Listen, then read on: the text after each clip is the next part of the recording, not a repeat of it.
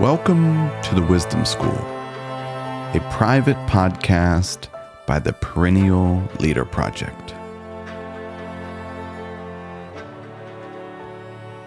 Greetings and welcome to another episode of our Wisdom 101 course, The Timeless Art of Leading a Life. In this episode, we're exploring the wisdom of connection. The classicist and philosopher Pierre Hadot observed that philosophy deepens and transforms habitual perception, forcing us to become aware that we perceive the world. Therefore, one must ask themselves whether or not they are perceiving the world accurately. The notion of interconnectedness appears throughout philosophical and spiritual traditions. In his Meditations, Marcus Aurelius put it this way: in a way, all things are interwoven and therefore have a family feeling for each other. One thing follows another in due order through the tension of movement, the common spirit inspiring them, and the unity of all beings. Marcus Aurelius advised himself to meditate often on the connection of all things. And many times throughout meditations, he utilizes the wisdom of connection to act with kindness and virtue. In a well-known passage on dealing with difficult people, he concluded, "None of them can harm me, nor can I become angry with someone who's related to me or hate him, because we were born to work together, like feet or hands or eyelids, like the rows of upper and lower teeth." Similarly, the idea of connection aids us in answering perennial questions. The late Zen master Thich Nhat Hanh suggested when we ask ourselves honestly the question, "Who am I?" if we have enough time and patience, it reveals some universal truths. In his classic book, Silence, Hanh wrote, "You may see that you're made of elements, like water, for example. If you remove the water from you, there's no you left. You're made of earth. If you remove the element of earth from you, there's no you left. You're made of air. You need air desperately. Without air, you cannot survive." The Stoics utilized a visual known as Heracles' circles or oikiosis to practice the wisdom of connection. To describe this visual to you, it consists of these concentric circles. You have the smallest circle, which includes you, yourself, mind, and body. Then the next circle includes your family, followed by your fellow citizens, then your countrymen, and then finally the largest circle including all of mankind. The objective was to draw further circles inward, treating our family as ourselves, our friends as family, and so on, until ultimately the entire human race.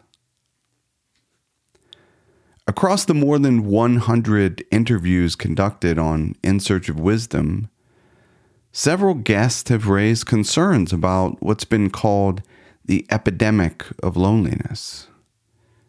But if wisdom traditions point to the truth of interconnectedness, why do so many of us experience loneliness? In his book, Together, Dr. Vivek Murthy, the 21st Surgeon General, described loneliness this way. Loneliness is the subjective feeling that you're lacking the social connections you need. It can feel like being stranded, abandoned, or cut off from the people with whom you belong, even if you're surrounded by other people. What's missing when you're lonely is the feeling of closeness, trust, and affection of genuine friends, loved ones, and community. It seems we have lost or possibly forgotten the ancient wisdom of seeing ourselves as interconnected. I imagine, like me, many of you didn't learn about Heracles' circles or meditating often on your interconnectedness. As legend has it, when Diogenes the Cynic was asked where he came from, he responded with one word, cosmopolite, meaning a citizen of the world. The cosmopolitan view by the Cynics and the Stoics urges us to recognize all human beings equal and of unconditional worth, a worth grounded in moral choice capacity rather than on traits that depend on fortuitous, natural, or social arrangements. Marcus Aurelius once used the analogy of a branch to stress the need to remain connected to the whole community. Marcus wrote, "A branch cut from its neighboring branch is necessarily cut away from the whole tree. In the same way, a human being severed from just one other human has dropped from the whole community.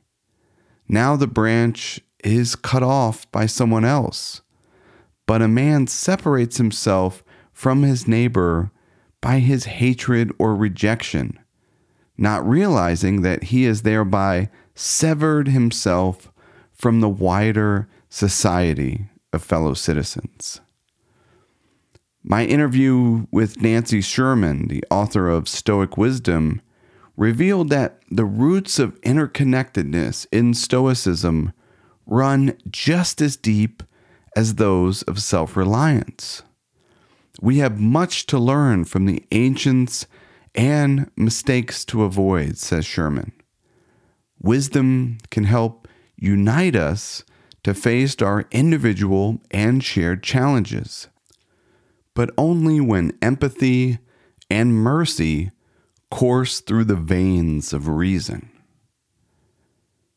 Contemporary life makes it easy to forget that we are deeply connected. A certain degree of wisdom is required to see and experience our connection. But as Seneca stressed in a letter to Lucilius, no one ever became wise merely by chance. The wisdom of connection must be sought after. Even Marcus Aurelius had to embark on the search. He had to cultivate and meditate on the connection of all things. Marcus worked to expand his circles. Therefore, we are wise to work to expand and realize our circles of connection.